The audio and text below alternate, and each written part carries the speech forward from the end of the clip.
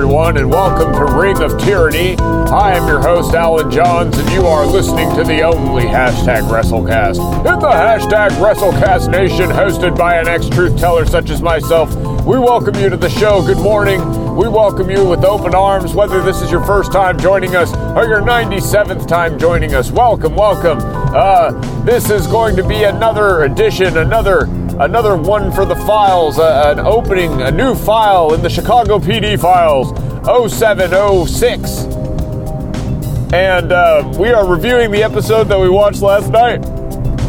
Again, I apologize for not being able to cover what we normally cover on this hashtag WrestleCast, for missing AEW Dynamite. Hopefully there's going to be a replay of AEW Dynamite tonight.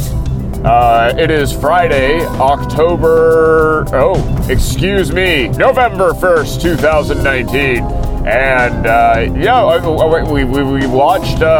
we watched the Chicago PD on Hulu last night. It loaded from Wednesday night. Decent episode.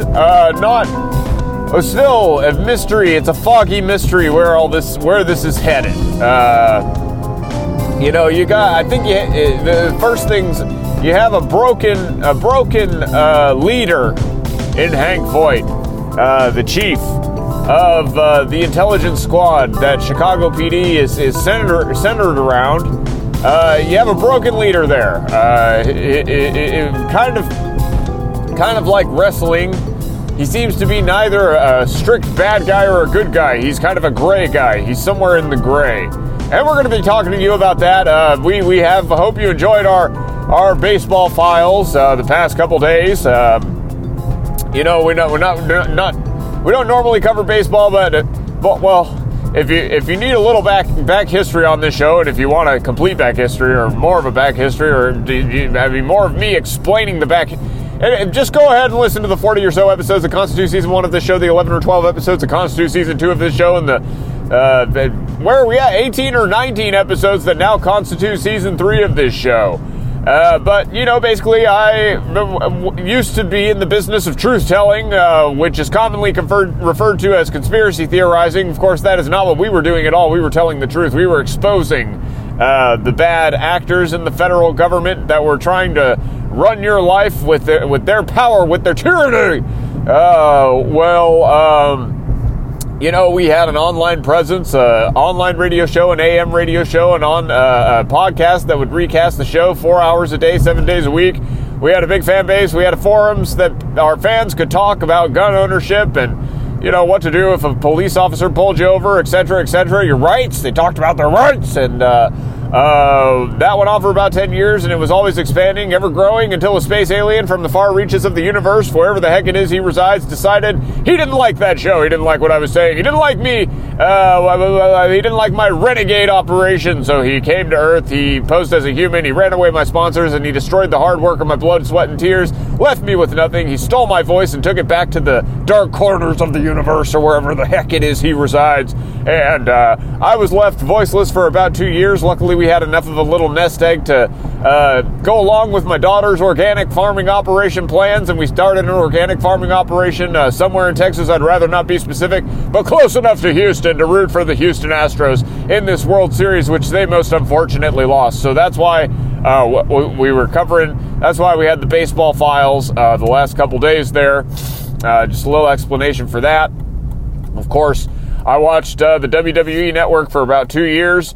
Rekindled my old flame with professional wrestling, and then my voice came back. I watched every Bret the Hitman Hart match, and then my voice came back, and my wife and I talked about it. We decided it would be okay for me to return to broadcasting. I'm a born broadcaster. I got it in my bones. I got it in my blood. I'm a third-generation broadcaster, first-generation podcaster, and we thought it would be okay so long as I didn't talk, so long as I didn't do any truth-telling. We thought we'd be good, and no space aliens would interfere. We did not foresee said space alien from my past becoming more obsessed with WWE than anyone else that listened to the show, based just from our coverage. I guess in their parallel alien society, they've developed the technology to contact a distant planet, a distant species such as us, where as far as we know from NASA and our government's announcements, we haven't developed that capability to contact alien life forms such as him. They hadn't developed, their parallel society, however, hadn't developed wrestling. So professional wrestling, that's unique to Earth, apparently, and he got real obsessed with that. He actually liked that, as opposed to my truth-telling days. He liked the show, but he wanted us to cover it so bad, he started interfering with the show. And that led to me kind of relenting eventually, basically telling him he could have his own segment covering WWE, because I didn't have time to watch it. It required too many hours of watching.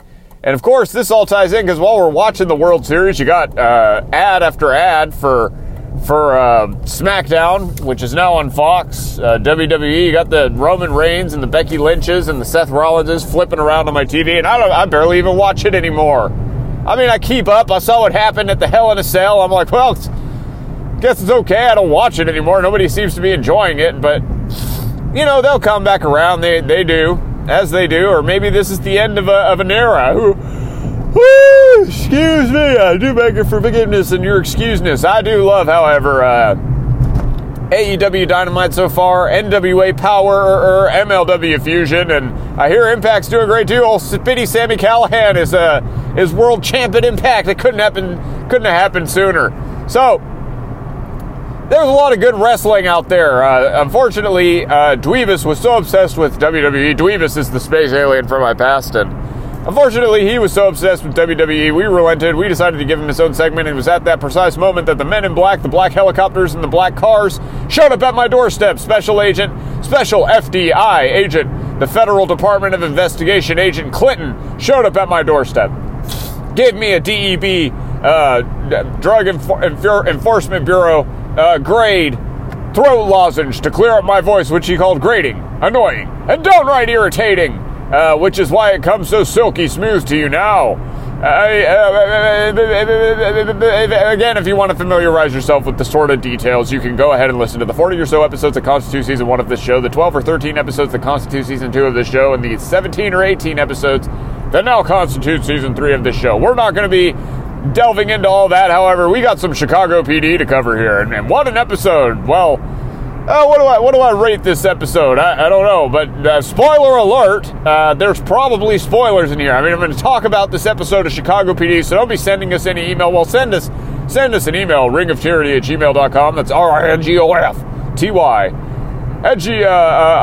RANNY@gmail.com. Send us an email, ringoftyranny@gmail.com, with your questions, your criticisms, your complaints. Don't listen. Turn back now if you don't want this episode, episode 6 in season 7 of Chicago PD spoil. If you haven't watched it, get on Hulu and watch it, or whatever. I don't know if they replay it. Oh yes, I do beg your forgiveness. Oh, as I was saying, that was an early morning yawn, folks. I guess I didn't explain the whole well. Basically, the space alien destroyed my prior truth-telling operation, and we're kind of a ragtag operation. I mean, now that the FDI came and shut me down, I mean, Special Agent Clinton and I hit it off a little bit, so he seems to be okay with me podcasting this show. Especially if I cover Chicago. He's a big Chicago PD fan. He is in law enforcement, after all.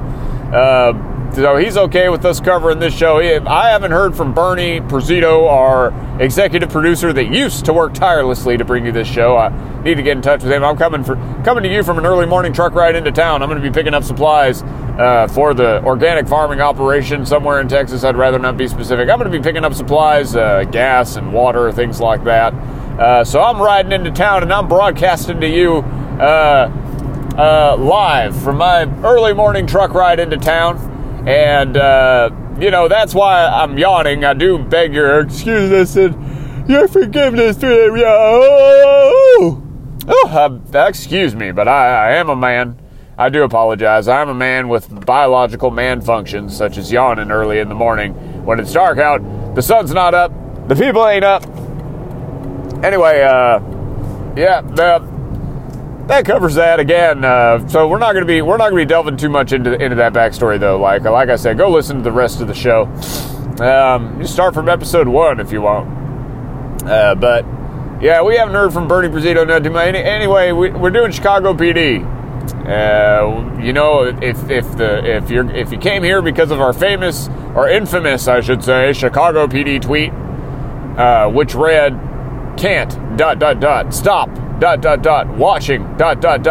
at NBC Chicago PD." Well, thank you for joining us. That is our most infamous tweet. If you haven't been following, there were almost 20,000 impressions. People that saw that tweet the last time I checked, which is just incredible. Far above and beyond any other tweet that we've had over there at Ring of Tyranny on the Tweeter. You can go ahead and add us there. We're fairly, you know. My daughter showed me how to use the Twitter. Bless her. So, you know, we'll retweet good clips, wrestling clips, and wrestling tweets from wrestlers. You know, there's like Nia Jax tweets every once in a while. We'll retweet Nia Jax every once in a while. There's people in the Wrestle Twitter community that are pretty funny. We'll retweet our favorite WrestleCast in the hashtag WrestleCastNation. The WrestleCasts in our hashtag WrestleCastNation salute. Maybe you go over to Twitter and try to figure out which one we're gonna salute next. The Smart Wrestling Fan, the Comedians of Wrestling, the Wrestle Ramble podcast. There's lots of good ones. The Marked Out Wrestling podcast. I love the WrestleCast Nation. That's why I'm bringing this podcast to you. But on certain days, we cover Chicago PD. That Chicago PD tweet had over 100 likes. It still gets a like every once in a while, believe it or not. That's how much people love Chicago PD. So we decided to give the fans, we're fans, and we decided to give the fans their own episode. Oh my God. Oh, excuse me, I do beg your excuseness. But so this episode of Chicago PD started off pretty dark. I gotta tell you, something no one ever wants to see. Especially not in real life, but in fiction. Even so in fiction, I never really want to see this. You got Detective Halstead is answering a call, and he goes into this dilapidated house, and he basically finds two really young boys, probably like 11 or 12 years old, sitting on the couch. They've both been shot. They got video game controllers in their hands. That's just something you never want. Dead children. Murder. I mean, I don't know. Maybe the show is really trying to grab your attention.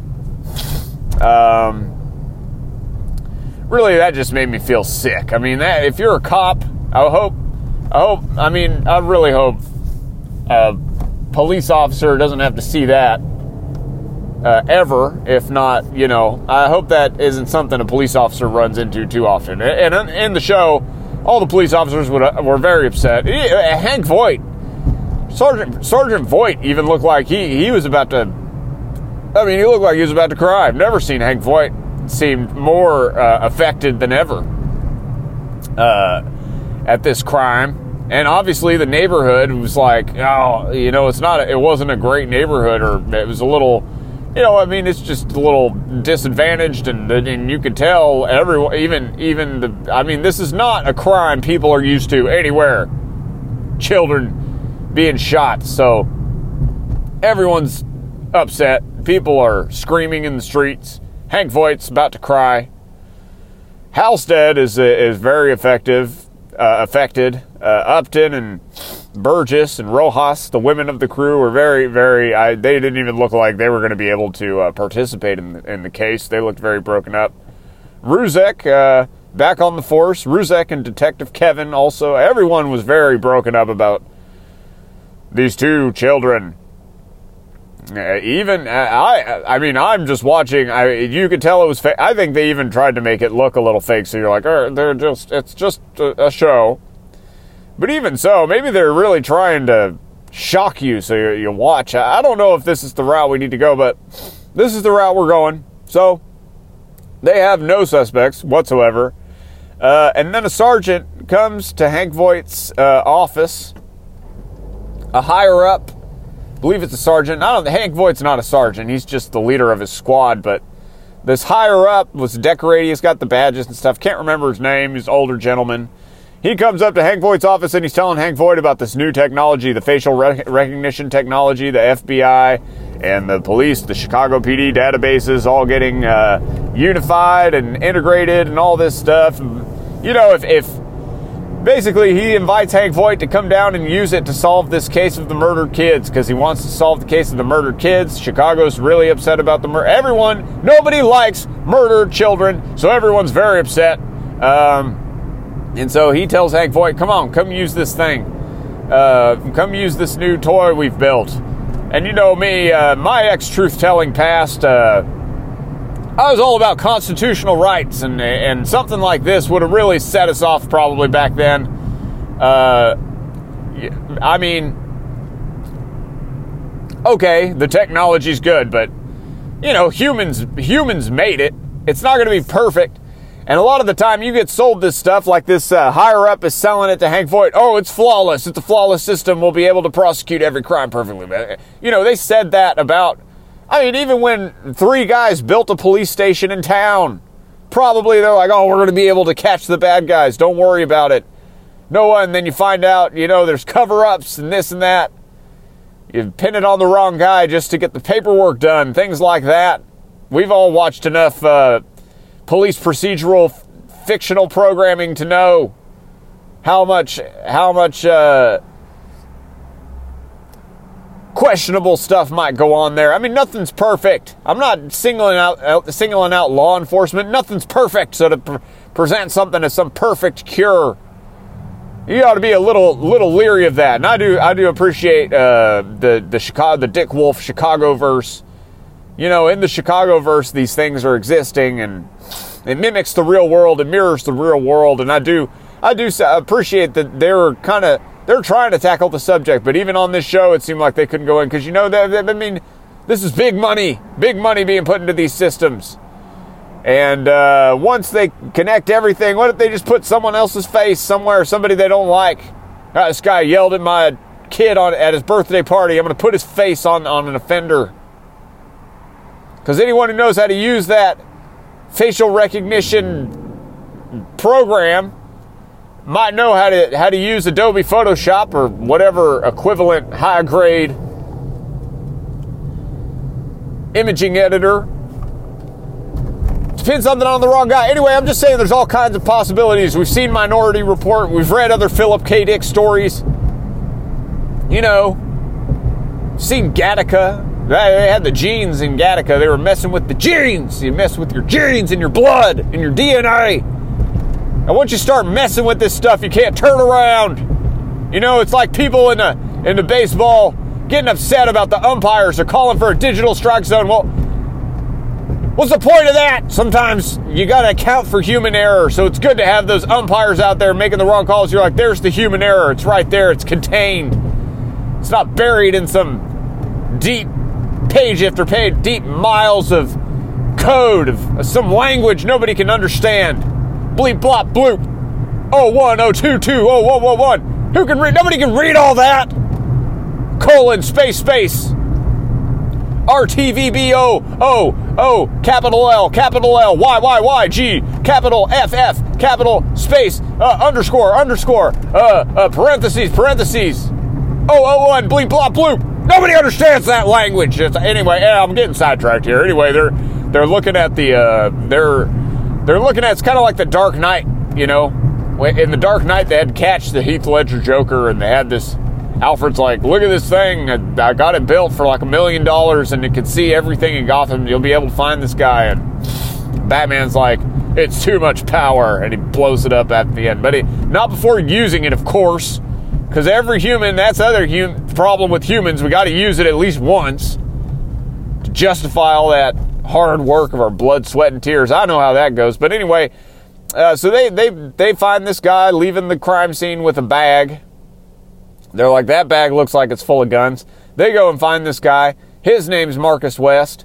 And he and Jay Halstead have a little talk at the beginning of the episode. You know, they basically, this guy tells Officer Halstead that he didn't do it. He tells Officer Halstead, I'm a junkie. Officer Halstead's like, why'd you run from the police? And he's like, you man, you know how this goes down. When you guys are going to book someone, you book someone. You close the book. Nobody survives you. You figure out how to put this case on us. So we're all tying back to what I'm saying. I mean, they did. They used the facial recognition. They got, okay, this is our guy. And Halstead thinks it's the guy. And this guy tells, I didn't do anything. And, I mean, it's a good, pretty decent performance. I mean, decent performance. I believed he was like a criminal that didn't do it. And, he tells Halstead, I'm addicted to heroin. I'm just sick. And that was a heroin house. And I was going to get my heroin. That's why you saw me there. I didn't kill anybody. I've never killed anybody in my life. I've stolen things and never killed anybody in my life. And I ran from the cops because, basically he said he was protecting his life. Because he knows his life is over once the Chicago PD gets a hold of him, because they do all kinds of tricks and turns. If even when they don't get the right guy, they put him in prison, and they do all kinds of tricks to keep him there and prosecute him. Go, oh, this case is solved, and pat themselves on the back. That's his point of view. And I mean, he just knows people that's happened to. I mean, in the past, that's happened. Before, they tracked everything. Before they had internal affairs monitoring the Watchmen, before they had people watching the Watchmen. So Halstead goes, all right, you're not going to talk to me, you're going to county. And they're like, well, you can't book him in county. They're like, I want to hold him here because he's guilty. And they don't really have any evidence. They just have this picture from this quote-unquote super-duper never wrong new technology, since every new technology is so wonderful, right, folks? I mean, yes, new technology allows me to podcast to you, to podcast for my early morning truck rides into town, but it's still man-made. It's still flawed. You can't put all our eggs in that flawed basket. It's got holes in the bottom. You're going to lose your eggs. So this guy, Halstead puts this guy in jail, Marcus West, and of course, he's the face. Like, you can't put me in county. They're all going to kill me. They think I murdered kids. You saw him. And we all saw how mad everyone was at the beginning of the episode when they found the murdered kids. This guy's right. He's like, yeah, they're going to kill me. And what happens? They beat the tar out of this guy, put him in the hospital. First night he's in county. He's almost dead. And Halstead sees him and he feels horrible. He's like, the nurse is like, who cares? You killed those kids. Got what he deserved. And Halstead's like, look, you give him everything you can. This is actually a pretty good episode. Now I'm recapping it. I'm like, hey, I see what they were doing here. It's just unfortunate. They lost some of their hard hitters. They lost Dawson. They lost Elias Codius. They lost Aaron. But actually this episode was pretty good. You should go watch this one. So I'll try not to spoil the whole thing. I mean, basically, if you watched it, you know what I'm talking about. They figure out, that they got a different guy. They got the wrong guy. They figure it out. They find the right guy. And they basically go to the scene. Hank Voight doesn't tell anyone what's going on. And, they wait for a clear. And Hank Voight goes and takes a bag of guns that they saw in the photo. Basically, the sergeant, they showed him the computer, the supercomputer's like, hey, you guys pinned it on the wrong guy and he got killed in prison. And the city's going to be really mad. And Hank Voight's like, well, the city's going to be even more mad that we used some untested, unapproved supercomputer in its beta stage and found that guy because you wanted to use your fancy technology. You spent money. I'm sorry. I don't want to get, I'm sorry. I don't need to get upset. It's just a fiction TV show, but it is very effective. But Hank Voight says they're going to be more mad about that. They were playing with that. That were Minority Report is real. He didn't say that, but he might as well have said Chicago's going to be more mad that Minority Report's real and we didn't tell him. He's probably right. I'd be mad.